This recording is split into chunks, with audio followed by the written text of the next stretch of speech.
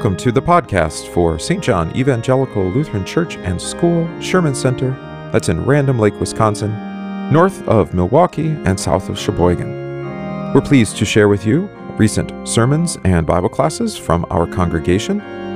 We welcome you to join us for Divine Service Sundays at 9:30 a.m. and Wednesdays at 7 p.m. We have Bible classes currently offered at 8:15 a.m. on Sunday. Join us to receive the Lord's Word and His gifts.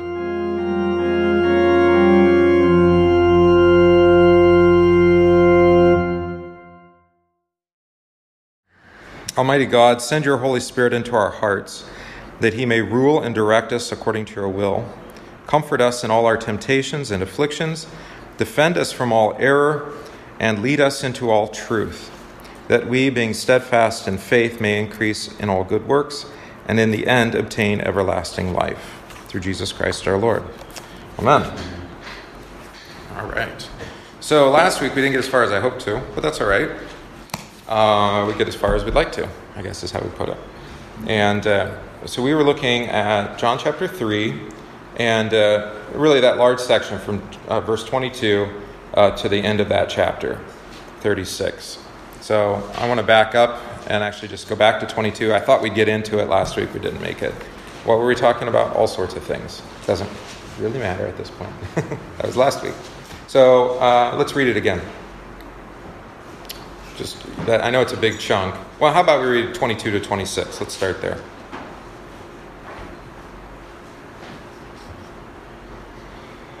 Not everybody at once.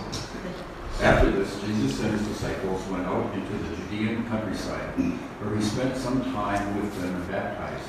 Now John also was baptizing at Aion near Salem, because there was plenty of water, and people were coming and being baptized. This was before John was put in prison. An argument developed between some of John's disciples and a certain Jew over the matter of ceremonial washing. They came to John and said to him, "Rabbi, that man who was with you on the other side of the Jordan, the one who you testified about, look, he is baptizing, and everyone is going to him." All right, that's a good place to kind of hold up before John's response. So I show you on the sheet, this is unique to John's Gospel. Nowhere else in the New Testament do we have Jesus baptizing. That's not to say that Jesus doesn't instruct his disciples to baptize. It doesn't mean that he actually wasn't doing it, because John's the only one that recorded it. But it is unique to John. And so you have even maybe a stronger transition between John the Baptist and Jesus. Rather than just like, I've likened it to like a handoff in a relay race. You know, the prophet comes who testifies of the Son, and the Son takes the baton and runs with it, right?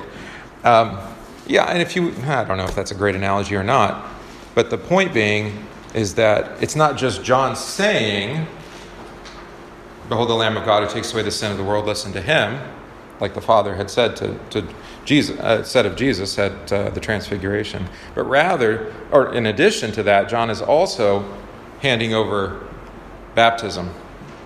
So John baptizes Jesus, Jesus then baptizes others. Now, of course, we know, even though the other three Gospels don't record Jesus himself baptizing, that it is Jesus' baptism. Think of all the language of, say, St. Paul. And I was thinking about this. By the way, my grandfather died Friday, we think. We're not so sure, because my aunt, he didn't respond to phone call, and it looks like he fell down the stairs.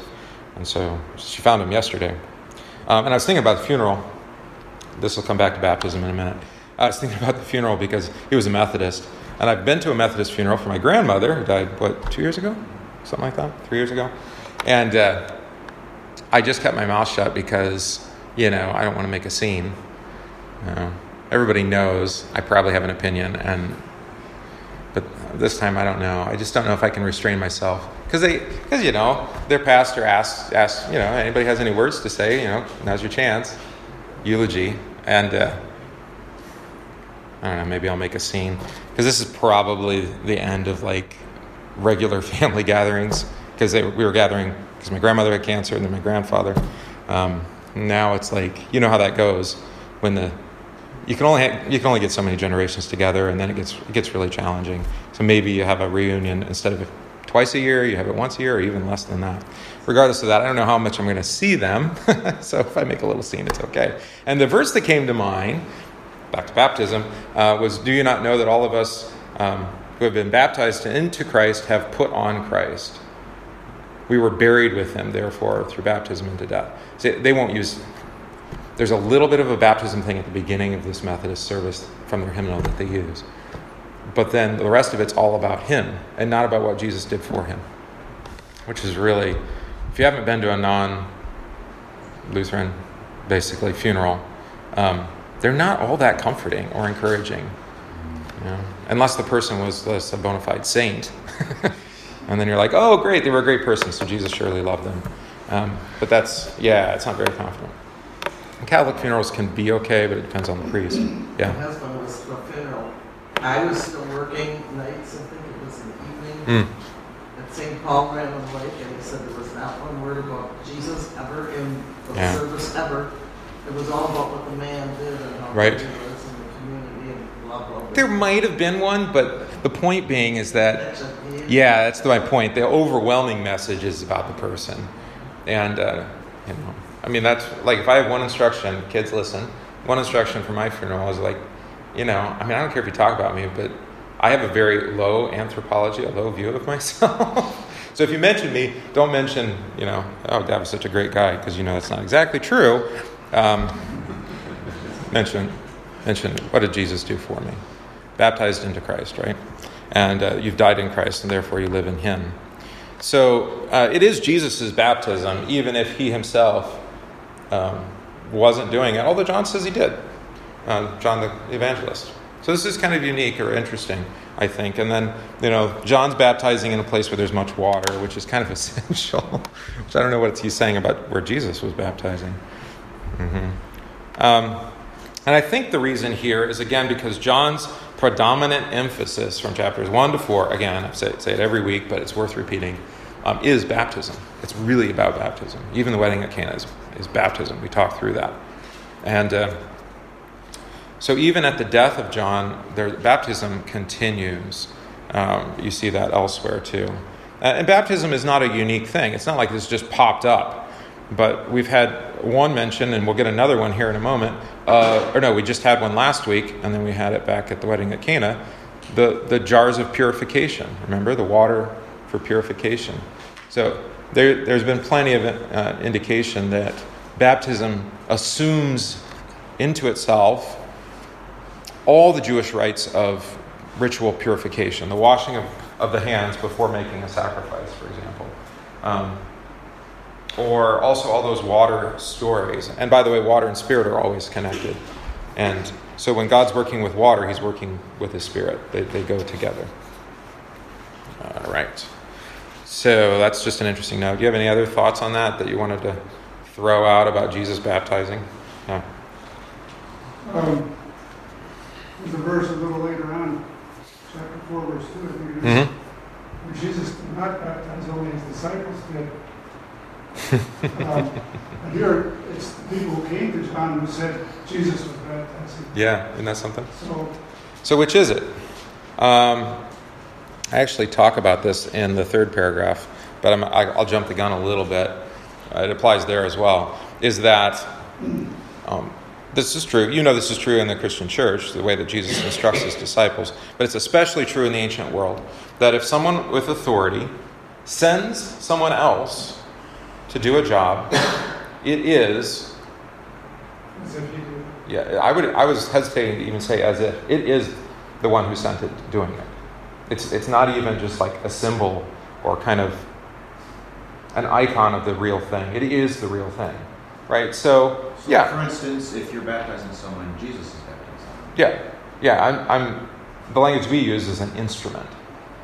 I'm Jesus' instrument, but it's his baptism. He's the one who's doing the thing by the Spirit, by his Spirit. I'm trying to think of another example of this. I mean, if you received a letter of pardon by certified mail from the President of the United States, you say, well, no, I need him to tell it to me directly. Be like, no, does it have his signature? Did it come from the President? Did the one who brought it, I think they do this with like medals of honor, right? They'll actually they don't just send it through the mail. they send a representative who's authorized to deliver that, or like the flag. You see this at funerals with the flag, right? With military honors. It's not just some Joe Schmo off the street. It's somebody who's actually been commissioned to do that, right? In some kind of military service or guard, National Guard or something like that. Right. So that shouldn't bother us, actually, Ron. I mean, it is obvious that it could be seen as a contradiction. Right, but Jesus says baptize, and that is Jesus baptizing, even though he's doing it through his disciples. Yeah. So we have a little bit of a problem with that. In some places in Christianity, think of like Pentecostals who think that the Spirit has to work immediately with you, like directly. Right? So only if I heard the Spirit speaking in my ear, in my head, then is it true. Whereas the Scriptures attach the Spirit, as I already said, to water, right, in baptism, to the Word being preached. The Spirit is carried along with that. So the Spirit is everywhere Jesus is, because it's Jesus' Spirit. And we don't look for... That's the real problem with, say, Pentecostalism, is that the Spirit operates outside of Jesus. So he does things that Jesus doesn't do. And like, well, wait a minute. Actually, Jesus says he speaks nothing that the Father hasn't given him to speak. And that the Spirit only speaks what Jesus has given him to speak. So actually the Father, Son, and Spirit act in unity of spirit. They all speak the same. They all speak the same word. It's the same word. It's not like, well, Dad said one thing, but the Son said a different thing. And then the Spirit comes along and is like, I got a new thing for you. I'm like, what? Yeah. If that makes sense. It's like an opposition of change. Yeah, they actually put them in opposition to one another. Wait, so you were saying with John? I'm sorry, I interrupted. Well, I was just saying it's basically the opposite of Chinese telephone. Oh, opposite of Chinese telephone. What is Chinese telephone? Well, That's probably an ethnic slur now, but go ahead. Or somehow they pass racist. along a message, but it gets mixed up. Whereas with the Trinity, it doesn't get mixed up. Yeah, that's right. That's correct. And incidentally, because the Spirit inspires the Word, as it's written for us, the telephone game doesn't get messed up in transmission, whether it is via Moses or by one of the prophets or even by the apostles. It doesn't mean that the scribes don't make errors, and it also doesn't mean that each book does not have the imprint of the person who wrote it, right? But that it is God's word, and that it's faithful to what God has said. All right. So, what else anything else we want to talk about with that? All right. John had not yet been thrown in prison. That's actually similar to what we saw back in chapter 1, where we referred to John's baptism of Jesus in a historic way, not in a narrative way. And John baptized Jesus. No, it said before John, let's just go back and look. So I'm not just speaking out of turn here. Do you see it? Where is baptism referred to? Oh, yeah. Oh, boy. Oh, yeah. John bore witness, verse 32 of chapter 1, saying, I saw the Spirit descending from heaven like a dove, and he remained on him. I did not know him, but he sent me to baptize with water and said to me, upon whom you see the Spirit descending. So you see how John's recalling a historic event, right? And so the same thing's happening here in chapter 3. Here it's the evangelist, right, recording. Did I get that right? Yeah, the evangelist recording about John and Jesus' baptism and John not being thrown into prison. Right? And that will come up later. Find out more about that later. Yes, Ron. I think there's another lesson here for us as Christians in verse 24, 25, where it says, the argument developed between some of John's disciples and a certain Jew over the ceremonial washing. It seems very easy to find things to argue about or complain about. Yeah, that's a good point. And these two verses, 25 and 26, I note here, the scene is vague and imprecise. That's my statement. Because the purification, what are you talking about? Which purification? There's many rites of purification. And John, the evangelist, doesn't even tell us, really. But you're right, Ron, it's the fact that they are arguing about purification, and maybe in regards to baptism. And I think that's probably the nature of the argument given the context, which I think I say here in the paragraph. Yeah. What about this baptism of John? What about all the ceremonial purification? And what about what Jesus is doing? How are they the same? How are they different? Let's kind of hash that out. Or the last sentence there, maybe it's not actually a historic statement. That's dangerous to say, I suppose, because you're questioning whether John is being, authentic or faithful here. But maybe it's pointing to the scene that now we're going to tidy up that whole thing with the wedding at Cana, where you had the purification pots. And that makes sense because of what comes after this, where he talks about the bride and the bridegroom. So we come back to a wedding scene, we come back to purification, which those purification pots at the wedding at Cana, that he uses to turn water into wine. There's not much of a theological exposition to say what's going on there. But here we actually get an exposition. So we have baptism and then being drawn to bride and bridegroom language. Make sense? All right, so maybe we talked about it in terms of like bookends. There's Greek literature is not always terribly precise, but you've seen it in English. You remember outlining like a story or something where you have A and B and then A1 and B1. Sometimes it's A, B, C, B1, A1, something like that. Make sense? Yeah, so this is more of like a bookend. But I think maybe what we have here is, we have some stories that are kind of running parallel, and we jump back and forth. It's like cutting between the scenes. So wedding at Cana to this example, whereas this Nicodemus bit is connected more to the baptism that came before. All right. Following? All right, good. So the argument. And they came to John and said to him, Rabbi, which is kind of funny because they had come to Jesus and said, Rabbi, right? So you are a teacher. That was Nicodemus, came to Jesus and it said that. Now they're coming to John and saying, Rabbi. So they're giving him, some street cred, I think is what I said. The kids say, is that right? Credential, street cred, street credential. Okay, never mind. You don't say that? All right. Maybe you will if I keep saying it. He who was with you beyond the Jordan, to whom you have borne witness or testified, behold, he is baptizing, and all are coming to him. All right. So now this whole dispute about again, maybe John's baptism and Jesus' baptism, that's right here. That's what they're asking about.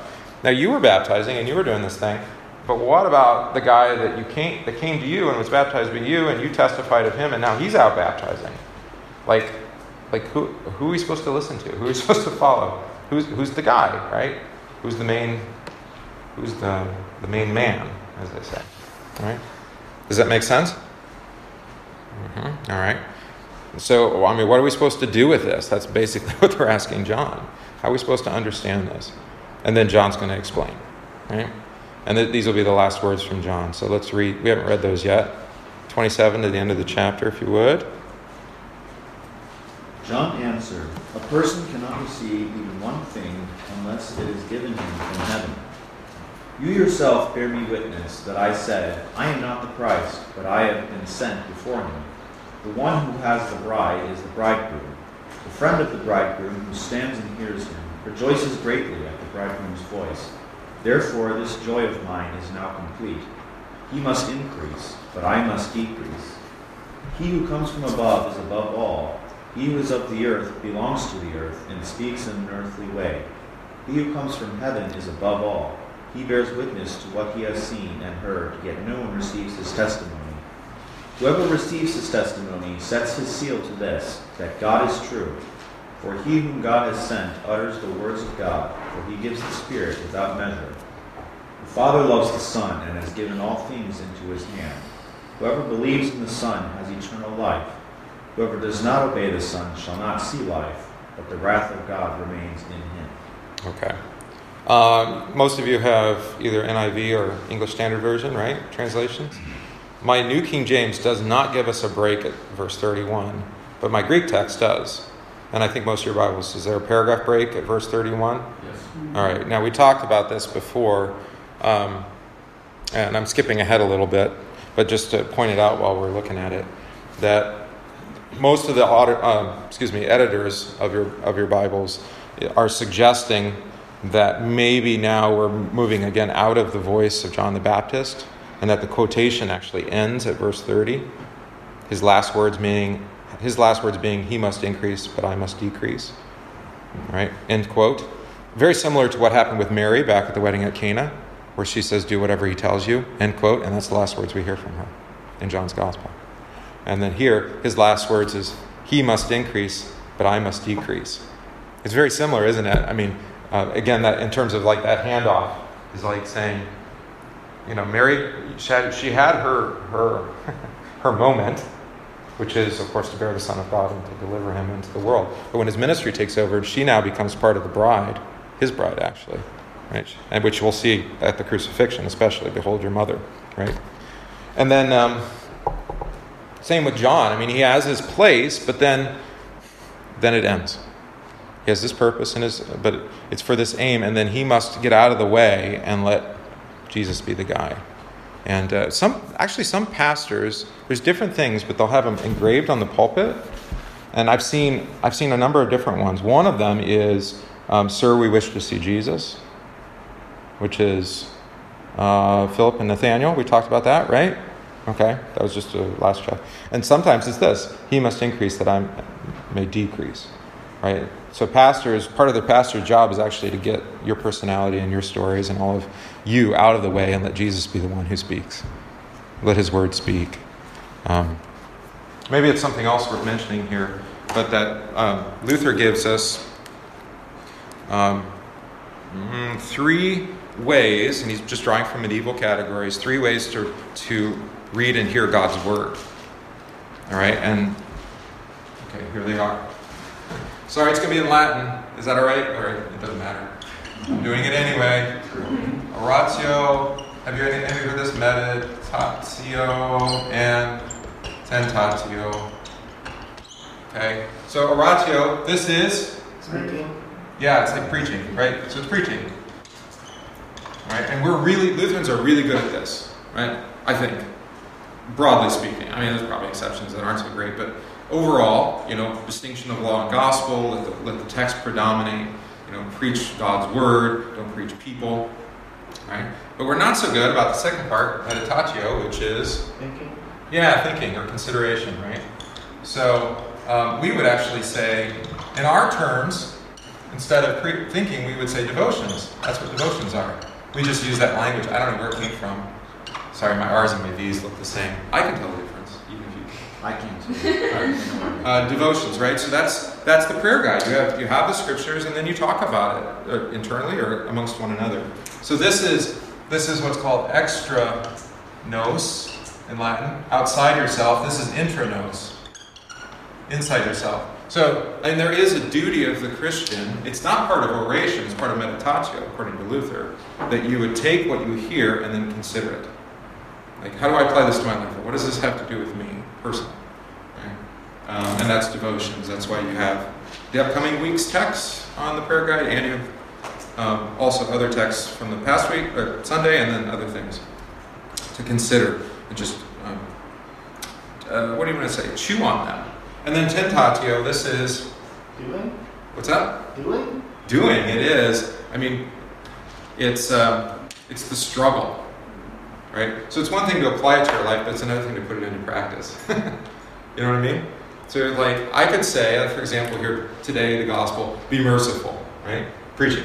And then you say, well, now what does mercy look like in my life? Where can I be merciful? Is that forgiving my children? Yeah, when they sin against me? Yeah, that's it is. And then tentatio is like, okay, so when they sin against you, forgive them. You're like, it sounds easier than it is. I'll just put it that way. Right? And so the Christian life is really centered on all 3 things, and they actually work together. So experience can lead you into searching God's word, which may lead you back to the pastor to preach to you. Or you come to confession. You say, I'm struggling, and I see what God's word says, and I don't know what I can do. And then I preach to you forgiveness of sins. See? So it can work both directions. Why did I bring this up? I don't know. Something fun. Oh, we're talking about this jumping out of the voice of John.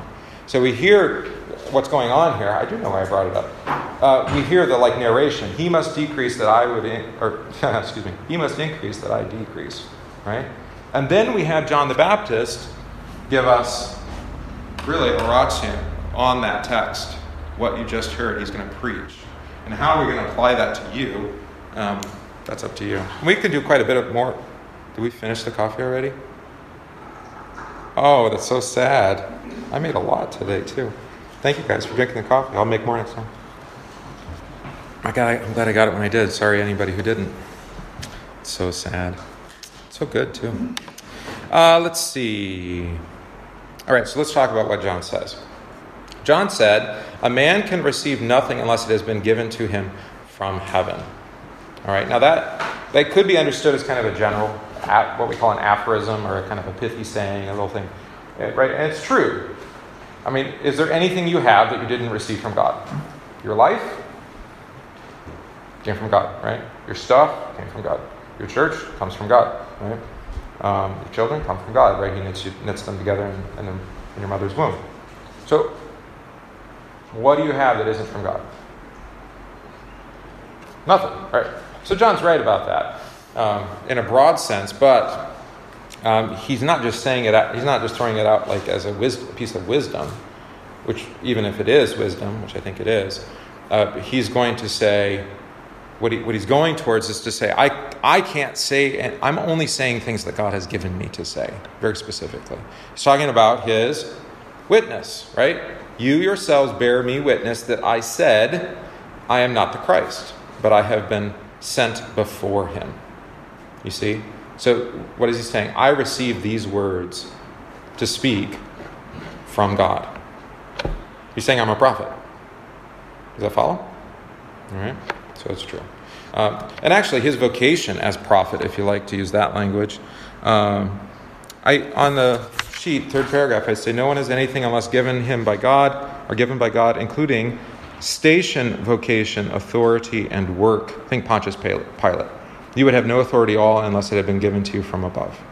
That's what he says. Jesus says to Pilate in chapter 19. So it's true, it's broad. What is station? Anybody know? Have you heard that language? Position. Yeah, position. So what's your station in life? Your vocation is, we'll answer that first. Teacher. Yeah, your primary teacher. Also son, right? Citizen, hearer of God's word. You got any other stations? Sailing instructor. Uh-huh. What's your station?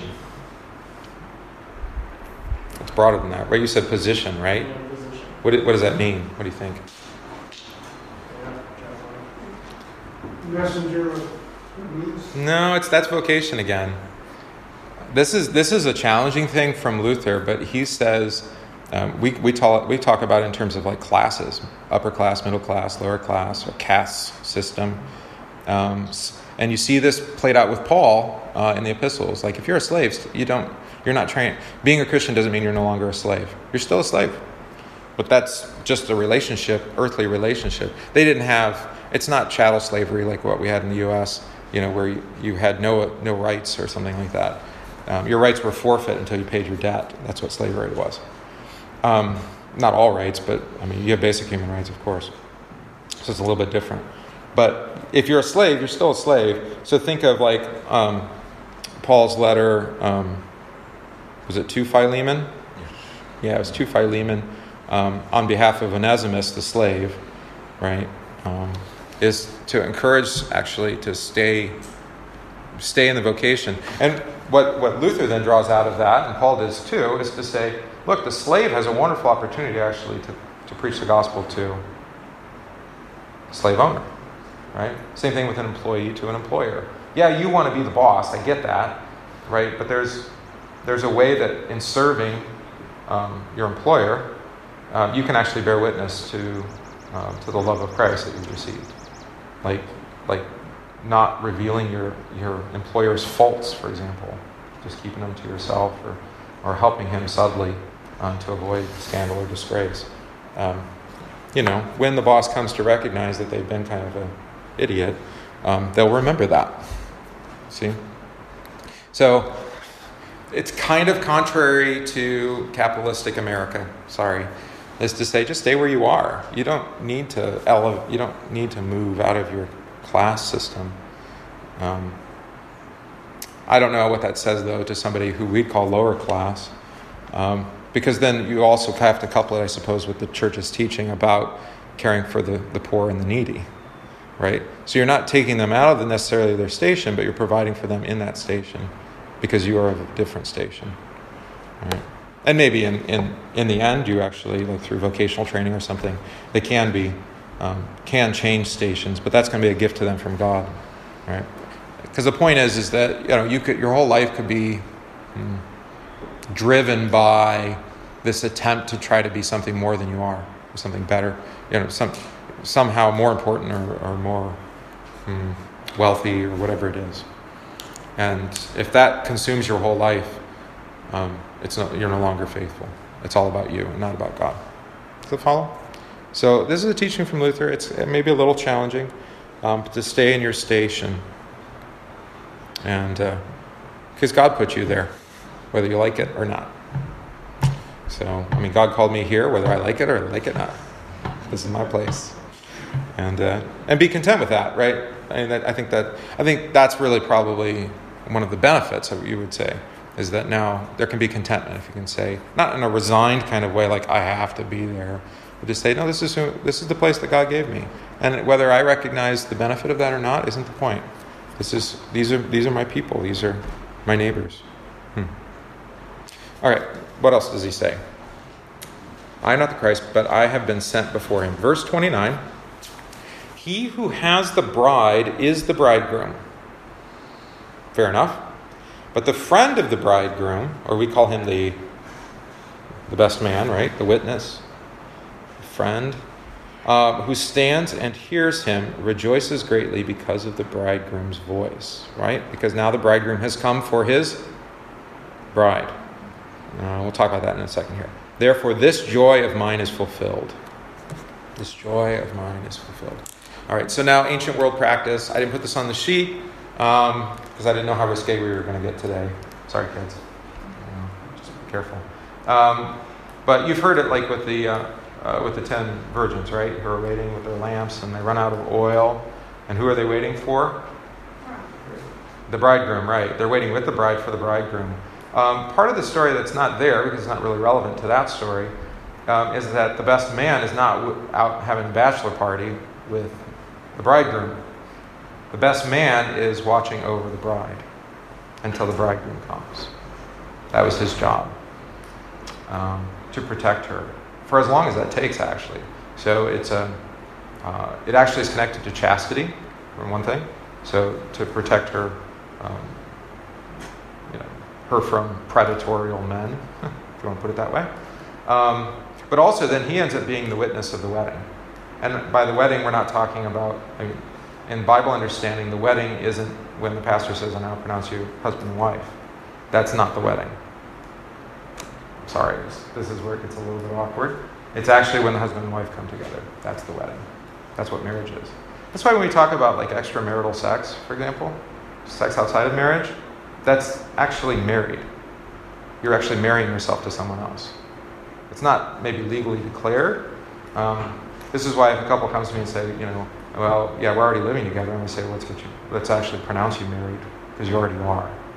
Like, what? I'm like, yeah, you are husband and wife already, whether you believe it or not, whether you recognize it. So let's go to the judge, get it done. And then if you want to have a nice church ceremony, I'll bless it in church too. But let's actually stop playing games. And parents are not helpful at this. Sorry, adults. They're like, don't expose my daughter's shame. Well, fine, let's just get it done. Just marry them, and get you to church. There was a pop song a couple of years ago. Something about going to the church. I can't remember what it is. Somebody who listens to pop music. Anybody listen to pop music? Elsie does, but she listens to Korean pop music, so it doesn't help us here. Okay. Yeah, well, it's the internet. It's beautiful. You can. Yeah, K-pop is what it's called. It's a big deal internationally. They do pop music like nobody else. Okay. So what are we referring to here? John, obviously, John the Baptist is the friend of the bridegroom, right? He's the witness. He's been watching over the bride, so to speak, until the bridegroom comes. And behold, the bridegroom has come. That's what he said. The Lamb of God who takes away the sin of the world, who redeems the bride, if you like, through his death. Right? So his job is done. That's what he's saying. My job is done. The bridegroom is here. What do you need me for? And you don't need my baptism anymore either. That's done too. That's why he sends his disciples to Jesus.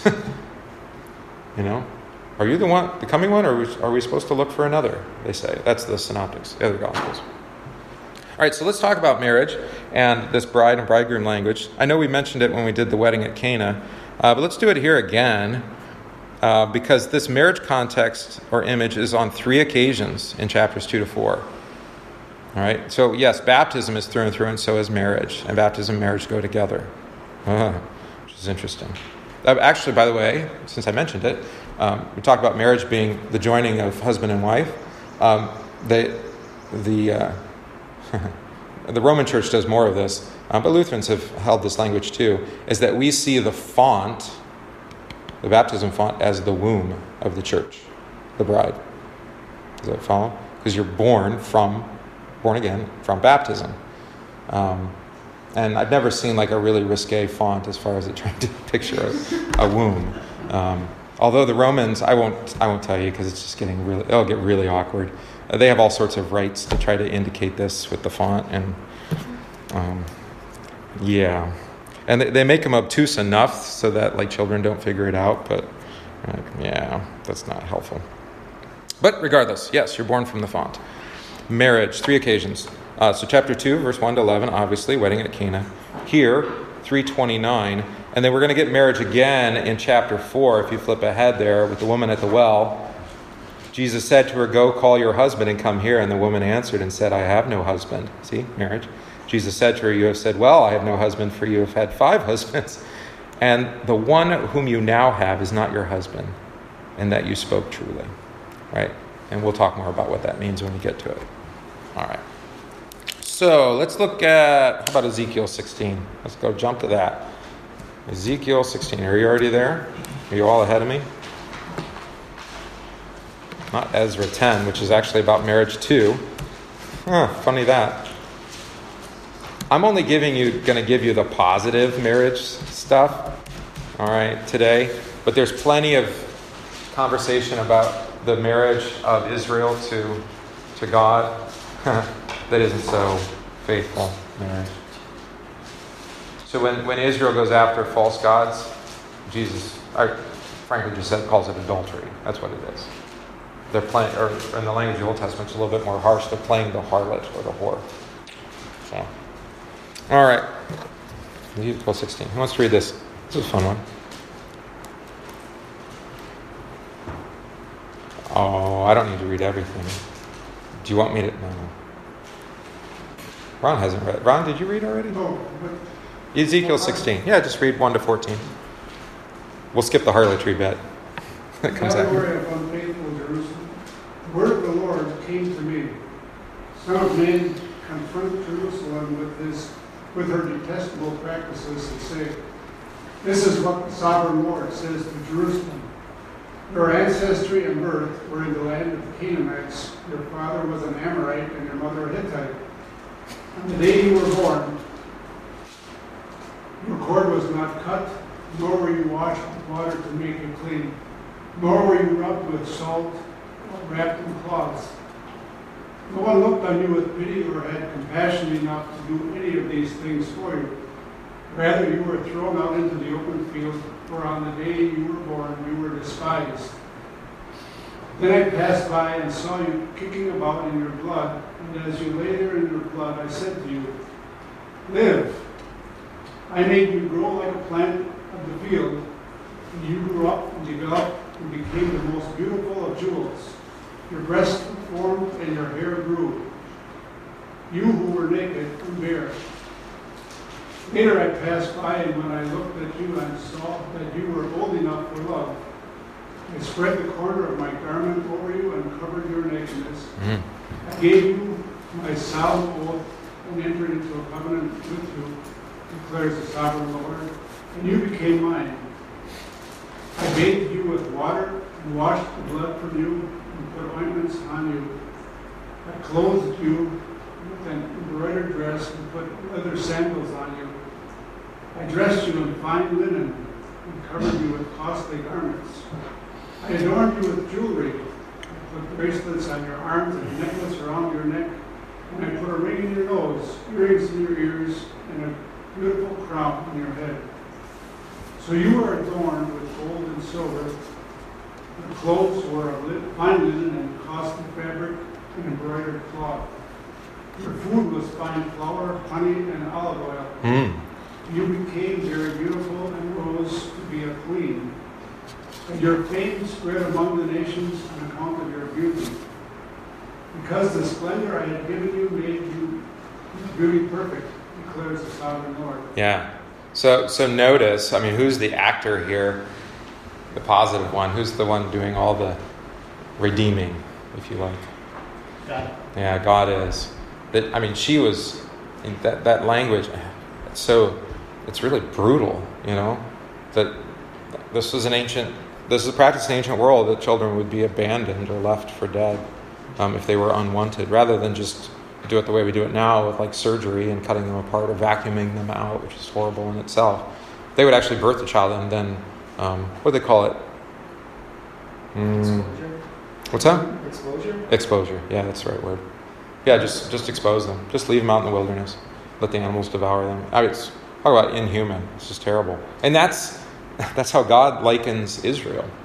And she's been abandoned by her false gods, which of course they're dead gods anyway, so of course they're going to leave her for dead. Just dying in her own blood. But then he redeems her, covers her nakedness, washes her, clothes her, gives her earrings. Nose rings are beautiful, by the way, which is interesting. That's ancient world. I don't know if today, I'm not really fond of the idea of having something inside my nose. I mean, it's a little, but I'm not going to fault you if you like that. So you see, it's married, but it's a very particular kind of marriage, where she's being drawn out of a life that is not good. And yeah, I mean, I've had occasions where folks will say, well, she used to be like that. And like, okay, she used to be like that, but how is she today, the bride? You know? Well, she wasn't part of the church and, whatever, this or that. You're like, no, let me ask you today. Who's her husband? She's faithful and attentive. People like try to bring up people's past like as an accusation against the present. Which one is denying that there is such a thing as forgiveness of sins. And two, that with forgiveness of sins, the Spirit works amendment of life. And it actually changes you. Right? So, I don't know. That's kind of that connected to that whole gossip topic, which is unfortunate. But it's a thing. But here, God likens you to being this really, somebody left for dead, basically. A child left for dead. And that he cares for you and he nurtures you and you grow up to be joined into him through, incidentally, with water. So you have marriage and cleansing with water brought together here in the Ezekiel text. I feel like we read this. Did we read this when we were doing Micah? I think we did. Did we do it when we were back in chapter 3? All right. So let's not talk anymore about it. Isaiah 62. Can I start in verse 4? Start in verse 4. Fine. You shall no more be termed forsaken, and your land Louder. shall no more be termed desolate. But you shall be called, my delight is in her, and your land married. Mm-hmm. For the Lord delights in you, and your land shall be married. For as a young man marries a young woman, so shall your sons marry you. And as the bridegroom rejoices over the bride, so shall your God rejoice over you. All right. Now, why did I bring this one in? I think we read this one too, probably. Back earlier in chapter 3. It's that last statement in chapter 5 about the rejoicing. Because remember what John said? I don't know if you can keep your finger in both places. What did John say? This joy of mine is fulfilled. Right? So actually having the bridegroom come now brings joy to John because my job here is over. In other words, why do you say it? My job is complete. Why do people say it? I'm trying to think of the common colloquial phrase. Yeah, well, anyway. So John's rejoicing because who's rejoicing? God rejoices, right? Over the bridegroom being joined to the bride. Which, that's just like last week's gospel, right? Joy in heaven over one sinner who repents. And so if I could have preached a different sermon now, maybe. It would have been something like this, to say, no joy in church? You have no joy? You don't find this a joyous occasion? Look around. Sinners repenting. Right? Find joy in the fact that you are with brothers and sisters and you all confessing your sins and being forgiven. That brings God joy. Let's rejoice with him. Whether you feel like rejoicing or not, he rejoices, the angels rejoice, let's rejoice. Yeah. Actually, maybe that was kind of what I did in the sermon anyway. All right. Any other thoughts there? John's joy. Yeah, go ahead. The NIV says, a friend who attends the bridegroom waits and listens for him is full of joy when he hears the bridegroom's voice. Right, which John says. Yeah. So hearing the voice of the bridegroom. Because the voice, is he referring to when the bridegroom comes and takes his bride? The bridegroom comes awake, I'm thinking of the song, with Hallelujah, how's it go? With bridal care, you yourselves prepare to meet the bridegroom when he comes. Wake, awake, for night is flying. Anybody know this hymn by heart? Yeah. I feel like I should know that song. It's the, is it the King or the Queen of Chorales, Ethan? Well. I don't know which. Okay, so there's two hymns for Lutherans that we would call, which have been called for about 400 years, the King and Queen of Chorales, meaning they are the top two hymns for Lutherans, right? Which maybe means we should learn by heart. Wake, awake is one of them, for night is flying. And then what's the other one? Morning star, how fair and bright. Oh, morning star, how fair and bright. So wake, awake, which is interesting because these aren't probably well known among other Christians. The watchmen on the heights are crying, awake Jerusalem, arise. Midnight hears the welcome voices. This is all what Ron was talking about. And at the thrilling cry rejoices. Oh, where are ye, virgins wise? The bridegroom comes, awake. Your lamps with gladness take, hallelujah. With bridal care yourselves prepare to meet the bridegroom who is near. So he would announce himself coming. That must be a newer version. Well, you don't know it by heart? It's different than this one. LW messed it up. We'll sing it quite a bit, so don't worry. You'll get the new words in your head. All right. It's the king or the queen. I can't remember which one's which. I want to say it's the king. So you're right. It's his voice that calls out, and that's why they rejoice, because he's coming. He has come. And that's over here. What's that? And that's over here. You hear his voice. Yeah. And actually, he's come. Yeah, John says he's coming, and then he comes. And now we've, through baptism, you're joined to him. He is here. He speaks to you, and you delight in his voice. Okay, Jeremiah 33. This is I know we didn't talk about this one last time. This one's maybe a little bit more challenging at first. I don't think we can read the whole thing. We might have to look at it. Let's think what part I wanted to bring out. I guess it's right in the middle. Verse 10. Thus says the Lord, again, there shall be heard in this place, of which you say it is desolate, without man and without beast. That was just like in the last reading. Forsaken, right? In the cities of Judah, in the streets of Jerusalem that are desolate, without man and without inhabitant and without beast, the voice of joy and the voice of gladness, the voice of the bridegroom and the voice of the bride, the voice of those who will say, praise the Lord of hosts, for the Lord is good, for his mercy endures forever. And of those who will bring the sacrifice of praise into the house of the Lord, for I will cause the captives of the land to return as at the first, says the Lord. Right. So you see again that desolate being reversed to being an inhabited place. But you see it's through this bridal image. And then what? The voice of joy and the voice of gladness. Yeah, at the bridegroom coming and redeeming his bride. It's pretty beautiful. Very beautiful stuff. So my point is it's all over in the Old Testament. And then John himself picks it up again in Revelation. I only gave you one of them. Chapter 21 is the big one. And where do we want to jump in? I always give you these long citations, but I don't want to read the whole thing. All right, so maybe jump in at like verse 14. Let's do 16. I don't even talk about the dogs and sorcerers. I, Jesus, have sent my angel to testify to you these things in the churches. I am the root and the offspring of David, the bright and morning star. Hey, look, there's our other chorale. Oh, yeah. And the Spirit and the bride say, come. And let him who hears say, come. And let him who thirsts come. Whoever desires, let him take the water of life freely. There's more in there about the bride language and bridegroom. But that's just a little bit of an example. So John picks up again this language in his Apocalypse as well. Beautiful stuff, right? What chapter was that? 21. Oh, I'm in 22. I'm sorry. Did I say 21? I went too far. Is it in 21 as well? Did I put down the wrong citation? See, it's in 22. 21. Oh, the New Jerusalem. Yeah, well, okay. It's also back in 21, which is what I actually wrote down.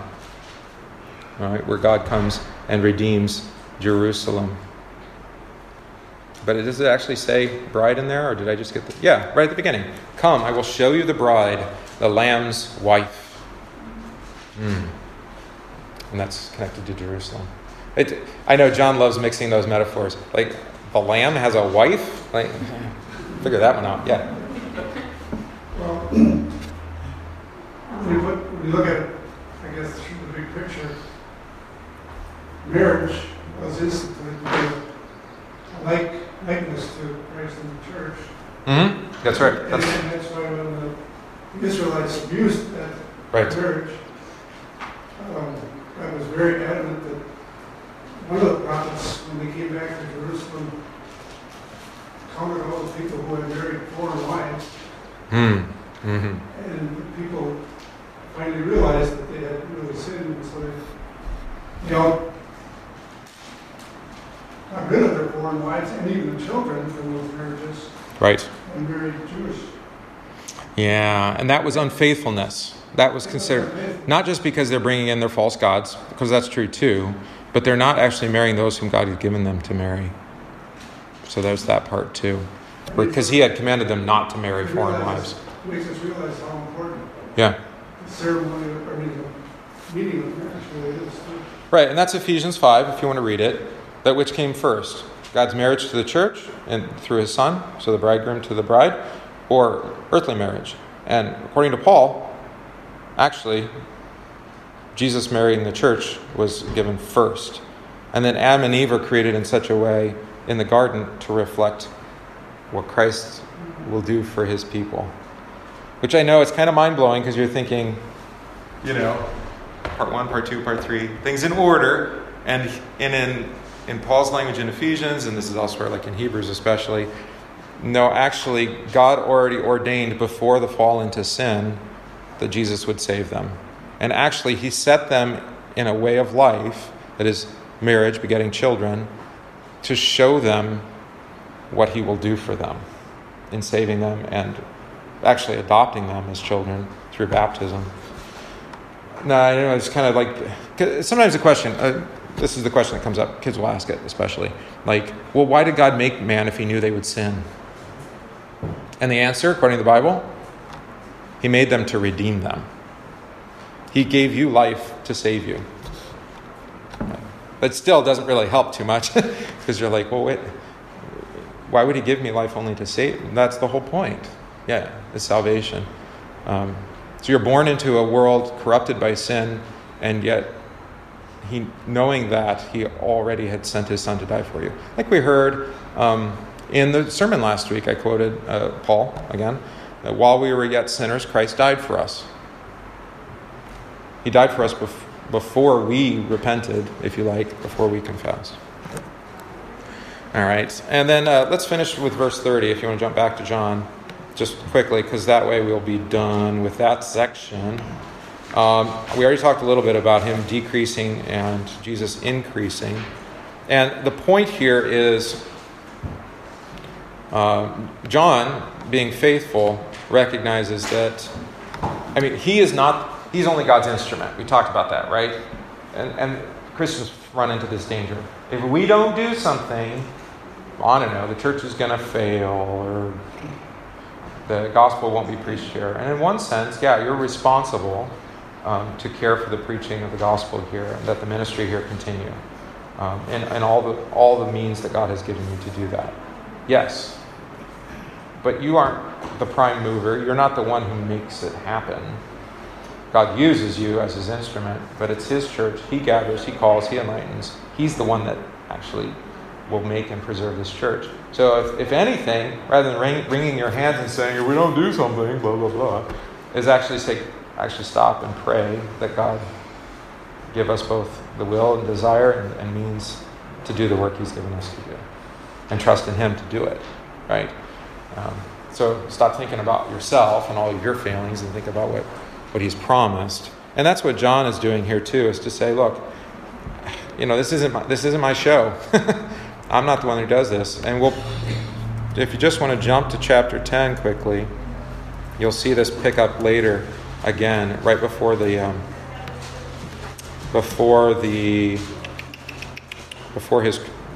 Passion Week. So just shortly before that, you see, John is not the good shepherd, right? I am the good shepherd. John almost likes himself to like a hireling. He's just there to kind of care for the sheep until the shepherd comes. Right?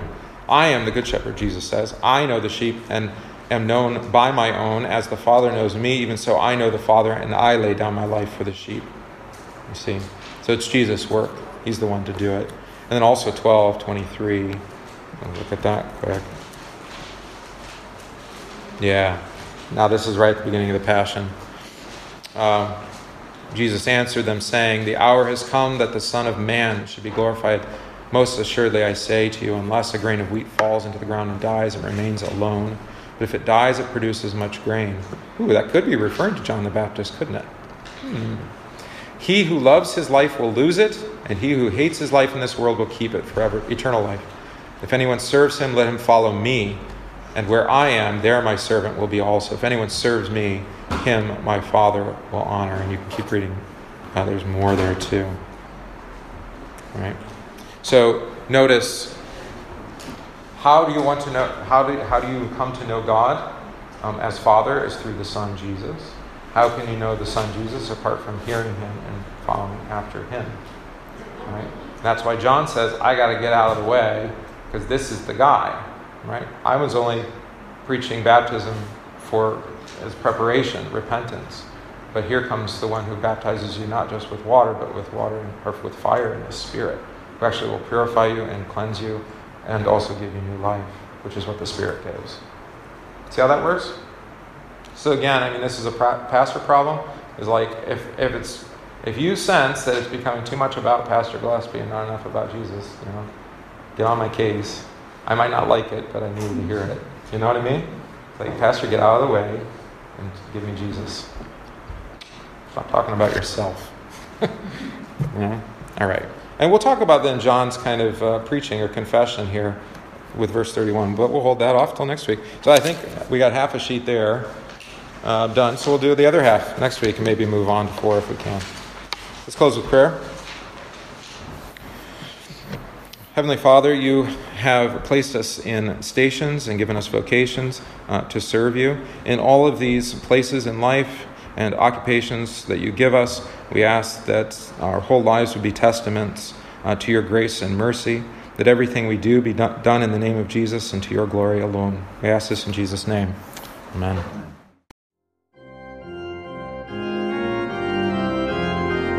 We thank you for listening to this podcast from St. John Evangelical Lutheran Church Sherman Center in Random Lake, Wisconsin.